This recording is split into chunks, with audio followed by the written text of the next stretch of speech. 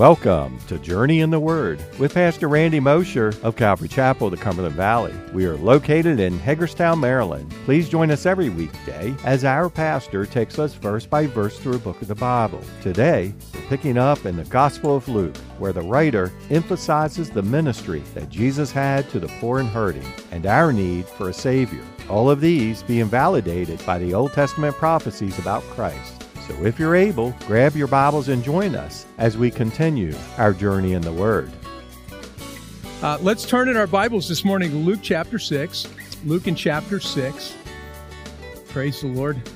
We're moving ever so slowly through this passage, but I'll tell you what, as I've been studying this, there's so much in this for us today. You know, just dealing with the Beatitudes and, you know, the attitudes that Jesus wants to instill in each and every one of us, you know?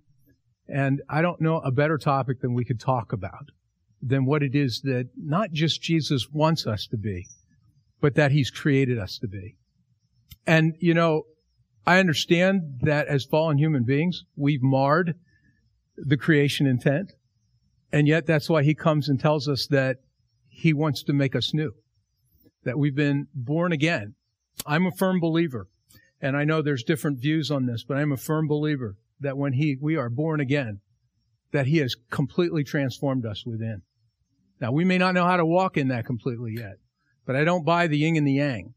You know, I don't buy the yin and the yang idea that the old nature is still battling the new nature and all that going on. And I think the problem with that is that we've added words to what the Scriptures tell us. The Scriptures clearly tell us that we have flesh, and the flesh has not been transformed yet, right? We're still waiting for that to happen as we're brought into the presence of Jesus one day in those new bodies, and everything goes with that. And flesh, I understand, is more than this, right? But it's that humanity of which we are in this world. And yet at the same time, He's changed us within. We don't have the old heart and a new heart. We have a new heart given to us that's beating within us. He's replaced our heart, and He's written His laws right onto the tablet of flesh now, not of stone. But like Paul tells us, we're learning to put on, right? We're learning to put on that which we've been made into. We're learning to walk out. We're learning to walk in the things that He's made us. And so it isn't a struggle of hoping that, you know, the old nature can be subdued by the new nature. It's a question of learning to walk in the new nature, that our flesh might be brought into conformity to what it is that Christ has made us. I hope that makes sense to you guys. And when we're studying these things that we're looking at here in the book of Luke, in particular here in the Beatitudes, this is talking about the new way of thinking, the new way of living we've already been given the power to walk out these things, but now we're learning how. We're learning how. And a part of that learning how is learning to walk in dependence upon God's Spirit who's in us. Learning to walk in dependence upon Jesus, who's made us these things and has given us the power to be these things. Will we walk this out perfectly in this life? No, we won't, because the flesh still gets in the way. But at the same time, we can be further along today than we were yesterday, and further along tomorrow than we are today, and that hopefully we're continuing to progress towards this end goal that Christ is working in us. And when we stand before Him one day, all of this will be complete. All of this will be finished. Praise the Lord. Well, let's look this morning. Let's go to Luke chapter 6. We're going to pick up in verse 24 today, but let's begin. Let's see here. Let's look at verse 12. Luke 6, beginning at verse 12. Now it came to pass in those days that He went out to the mountain to pray and continued all night in prayer to God. And when it was day, He called His disciples to Himself, and from them He chose 12, whom He also named apostles: Simon, whom He named Peter, and Andrew his brother, James and John, Philip and Bartholomew, Matthew and Thomas, James the son of Alphaeus, and Simon called the Zealot, Judas the son of James, and Judas Iscariot, who also became a traitor. And He came down with them and stood on a level place, with a crowd of His disciples and a great multitude of people from all Judea and Jerusalem, and from the seacoast of Tyre and Sidon, who came to hear Him and be healed of their diseases, as well as those who were tormented with unclean spirits, and they were healed. And the whole multitude sought to touch Him, for power went out from Him and healed them all. Then He lifted up His eyes toward His disciples and said, Blessed are you poor, for yours is the kingdom of God. Blessed are you who hunger now, for you shall be filled. Blessed are you who weep now, for you shall laugh. Blessed are you when men hate you, and when they exclude you and revile you and cast out your name as evil for the Son of Man's sake. Rejoice in that day and leap for joy, for indeed your reward is great in heaven, for in like manner their fathers did to the prophets. But woe to you who are rich, for you have received your consolation. Woe to you who are full, for you shall hunger. Woe to you who laugh now, for you shall mourn and weep. Woe to you when all men speak well of you, for so did their fathers to the false prophets. But I say to you who hear, love your enemies, do good to those who hate you, bless those who curse you, and pray for those who spitefully use you. To him who strikes you on the one cheek, offer the other also, and from him who takes away your cloak, do not withhold your tunic either. Give to everyone who asks of you, and from him who takes away your goods, do not ask them back. And just as you want men to do to you, you also do to them likewise. But if you love those who love you, what credit is that to you? For even sinners love those who love them. And if you do good to those who do good to you, what credit is that to you? For even sinners do the same. And if you lend to those from whom you hope to receive back, what credit is that to you? For even sinners lend to sinners to receive as much back. But love your enemies. Do good and lend, hoping for nothing in return, and your reward will be great, and you will be sons of the Most High, for He is kind to the unthankful and evil. Therefore be merciful, just as your Father also is merciful. Let's pray. Father, we just thank you this morning, and Lord, we want to know your heart, because we know, Lord, that it's your heart that's beating within us now as believers. And Father, we want to understand more of what you've made us into, what you're shaping us into, and your way of thinking, that it can become our way of thinking. Lord, we know that the things you ask of us can't be done by our own effort, because that would be no different than the law, which we could not keep.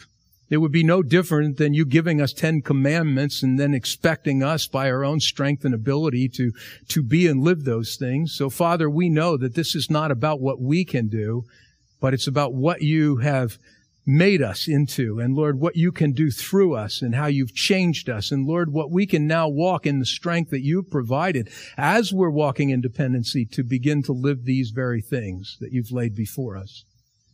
That seems so difficult. It's such a high standard, and yet, Lord, it's really within our grasp, because you've placed it within our grasp by what you've done in us, not lowering the standard for us, but raising us to the standard through what you're doing in us, through your power and your Spirit, Lord. So take your word this morning and bless us with it, but most importantly, challenge us with it and grow us and strengthen us so that we can be all that you've made us to be, Lord. Teach us these Beatitudes. For it's in Jesus' name we all pray, and God's people prayed. Amen, amen. But woe to you who are rich, for you have received your consolation. Verse 24. Picking up this morning in verse 24, we've been looking here at the Beatitudes. We started that last week, moving our way through it. And this is still a continuation of it, but now we're given the counters to each of the Beatitudes where it was, blessed are you. Remember when he says, blessed are you, it means, oh, happy are you. Oh, how happy are you? And he was talking about all these different ways of thinking, ways of living that would make us happy. That's so contrary to the way the world thinks. But now what he's doing is he's still dealing with those Beatitudes, but he's giving the contrast to those. And he begins here with these woes. And literally what he's saying in this verse, in verse 24, is, but woe to you who are rich, for you've received your consolation. In other words, what sorrow awaits you. Literally, that's what it means with the woe. What sorrow awaits you who are rich. Those of you who are hanging onto your life, and hanging on to the things of your life now. For you have your only happiness now. Your reward is now in these things, but you won't have it later in eternity. If you want to hang on to your life now, you're free to do that. Jesus absolutely gives you the freedom to hang on to the things that you want to hang on to. And he's saying if you want to hang on to your life now, you're free to do that. But be warned. Be absolutely warned that you are trading it for something which would have been so much better for you. If you would have just let go of what you think is important and embrace the riches that He's offered to you, something that's far more lasting, you see. You know, as Jesus clearly says, is recorded in Matthew chapter 16, beginning in verse 24 through 26.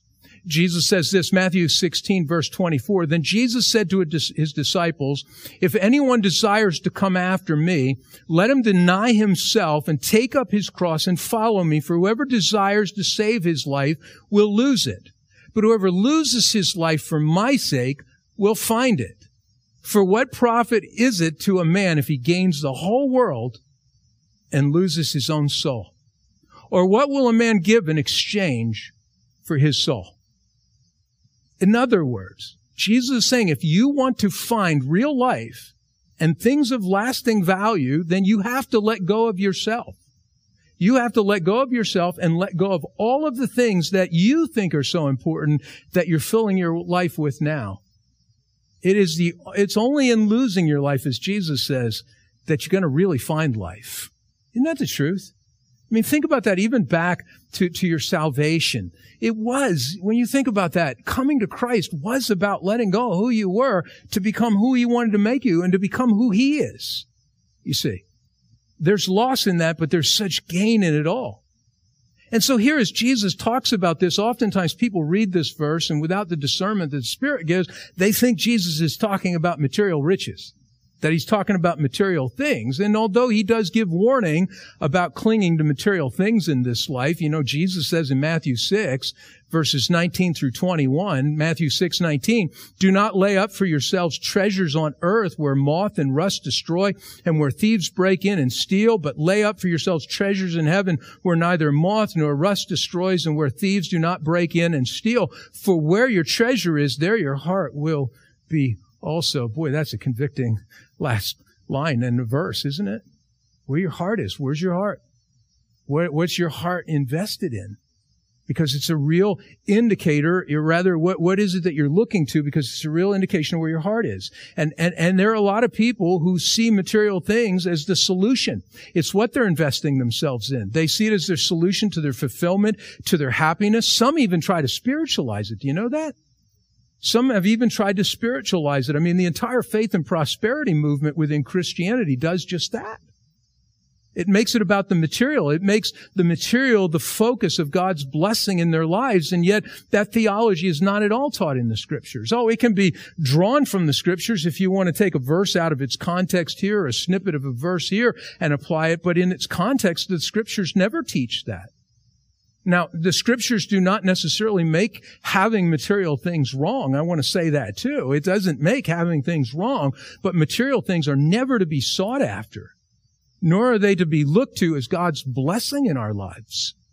In fact, the Apostle Paul gives us one of the clearest warnings in Scripture about the pursuit of the material, and he tells what our focus should really be about and what we really should be pursuing. He says this in 1 Timothy chapter 6, beginning in verse 6. 1 Timothy 6, verse 6 through verse 12. "Now godliness with contentment is great gain. For we brought nothing into this world, and it is certain that we can carry nothing out." And you know I have to say this, right? Because the old pastors love to say that. You ain't never seen a U-Haul following a hearse, right? Hitched to the hearse. You ain't taking it with you. I've seen people put all kinds of stuff into the caskets of people.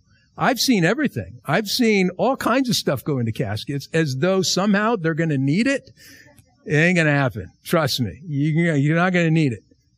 But he says, and having food, he says in verse 8, "and clothing, with these we shall be content. But those who desire to be rich," now you hear what he says. He's not saying those who are rich. He says those who desire to be rich fall into temptation and a snare, and into many foolish and harmful lusts, which drown men in destruction and perdition. For the love of money is a root of all kinds of evil, for which some have strayed from the faith in their greediness and pierced themselves through with many sorrows. Now, do you hear? He's not talking about the unbelieving world here. He's talking about believers. And he's saying they're the ones that have pierced themselves through. They're the ones, because they pursued this, that in a lot of ways they've strayed from what's important in their belief and in the faith. "But you," he says in verse 11, "but you, O man of God, flee these things and pursue righteousness, godliness, faith, love, patience, gentleness. Fight the good fight of faith. Lay hold on eternal life, to which you were also called and have confessed the good confession in the presence of many witnesses. Now, I'm just going to tell you, it doesn't get any clearer than it does in that passage. It's the placement of material riches. It's not that material riches are necessarily wrong, but the pursuit of those things and the spiritualization of those things clearly is not being taught in the Scriptures. And even though God does give an abundance of material things to some people, it's never meant to be something to be pursued or to be taken as a sign of His special blessing upon their lives. It's simply that He has entrusted these things to them for the purpose and the work that He wants them to use it for.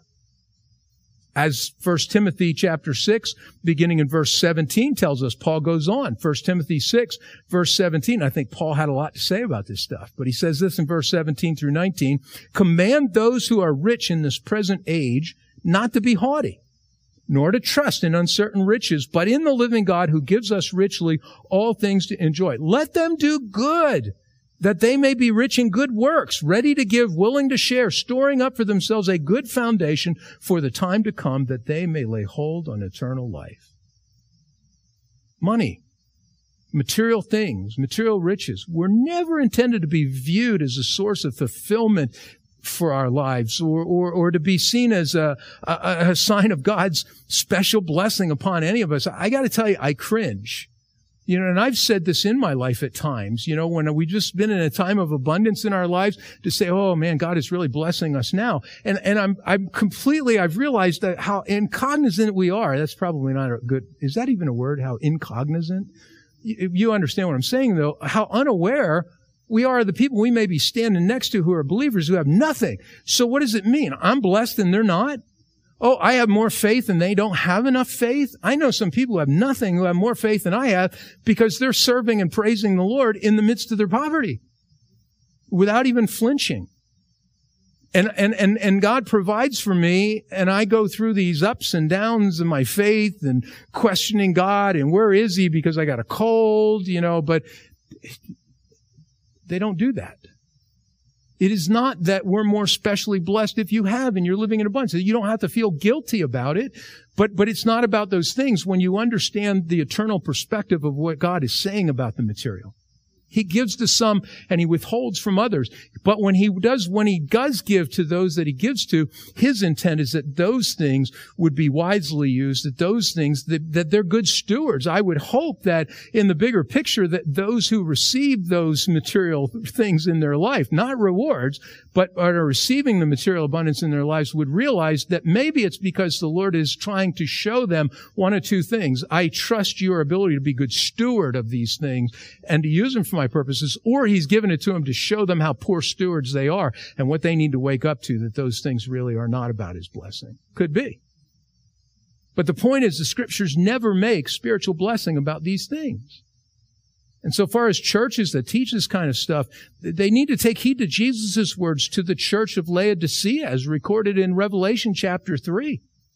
Verses 17 through 18. Revelation 3, verse 17, because you say, I am rich, have become wealthy, and have need of nothing, and do not know that you are wretched, miserable, poor, blind, and naked?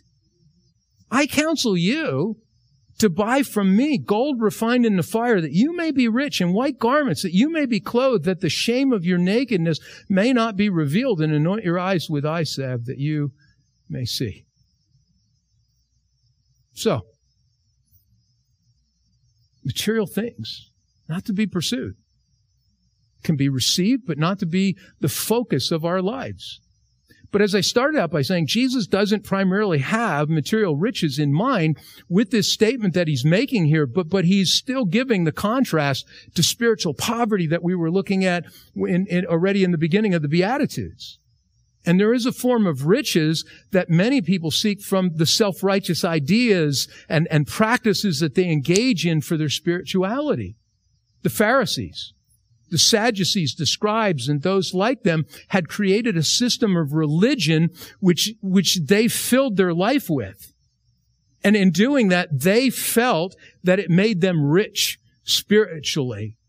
because of all the things that they were doing. They saw themselves as more especially blessed because of all the practices that they were doing. It made them so much richer than other people because of all the things that they were doing. The traditions they created and followed, the rituals that they exactingly kept, the external form of spirituality that they projected to people, seeing themselves as examples to everyone else because of what they were doing. And it all gave them a sense of spiritual richness and fulfillment. But Jesus is saying to them and to people like them even today, even though you might find these things fulfilling and enriching, it's really empty and it's devoid of anything of real value for your life. And until you empty yourself of these things, trading it all for spiritual poverty, you're really deceiving yourself and creating a false sense of spiritual satisfaction and richness. Oh, you might be getting your consolation, literally your fulfilling comfort. That's what that means, consolation, your fulfilling comfort from it all now, but it's robbing you of the real comfort and satisfaction that comes by emptying yourself of your spirituality and your ideas and exchanging it all for the riches of what God provides and wants to give you for your life personally. But He can't. And He won't do that if you're content with what you have filled yourself up with spiritually. Now, He's not talking about the spiritual disciplines of the faith that we do. He's not talking about the things that we walk out in our faith. He's talking about that self-developed, self-righteous kind of spirituality that these guys thought was making them rich. And Jesus is now talking to the masses and He's saying, don't you go there. Woe to you if you think that that's where your riches come from. So if you truly want to find life and the riches that will completely fill and satisfy you in this life and in the life to come, then you need to lose your life as you know it in exchange for the life that God wants to make available to you, even in the spirit realm, you see. It is poverty of spirit that will fill your life and not the material or even the self-established spiritual things of this life and this world. That is the principle of God's kingdom. Spiritual poverty is at the heart of God's kingdom and His economy and the way He thinks. I got to tell you honestly, for all the years I have studied my Bible and all long years that I've taught the Scriptures, 19 years now I've taught, and that doesn't count what I taught in Bible studies over the years, even when I was in the military.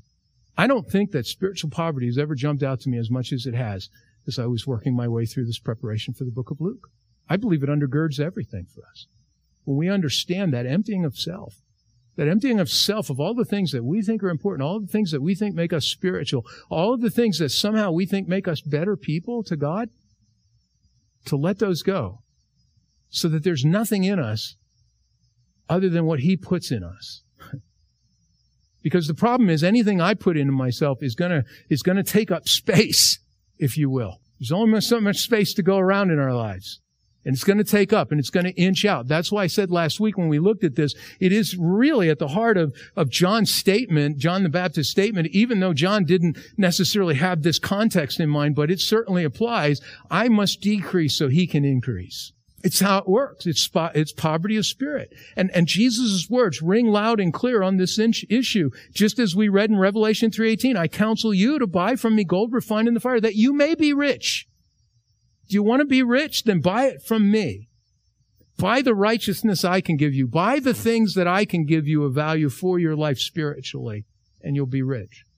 And white garments that you may be clothed, and that the shame of your nakedness may not be revealed, and anoint your eyes and with eye salve that you may see. But woe to you who are rich in the things that are not of me or my kingdom, Jesus is saying. For you've received your consolation. You've gotten it in this life. There ain't nothing left for you in the next, you see. Yep. Well, look on. He says in verse 25, the next one, woe to you who are full, for you shall hunger. Literally, Jesus is saying here, what sorrow awaits you who are fat and filled now, content with what your life consists of, full of all the world has to offer, and lacking any hunger for God and the righteous things He knows you need, and which only He provides. You might feel full now, but you're really malnourished. And one day that malnourishment is going to catch up with you, but then it'll be too late. As I said when addressing the second beatitude, the stuff of our lives, the stuff of the world, even some of the spiritually good stuff that we fill our lives with, but which isn't of Jesus himself, will fill us up. It will give us some sense of satisfaction in quelling the hunger within us. But it's a satisfaction that will not last, nor will it provide the nourishment that our souls really crave and what we really need.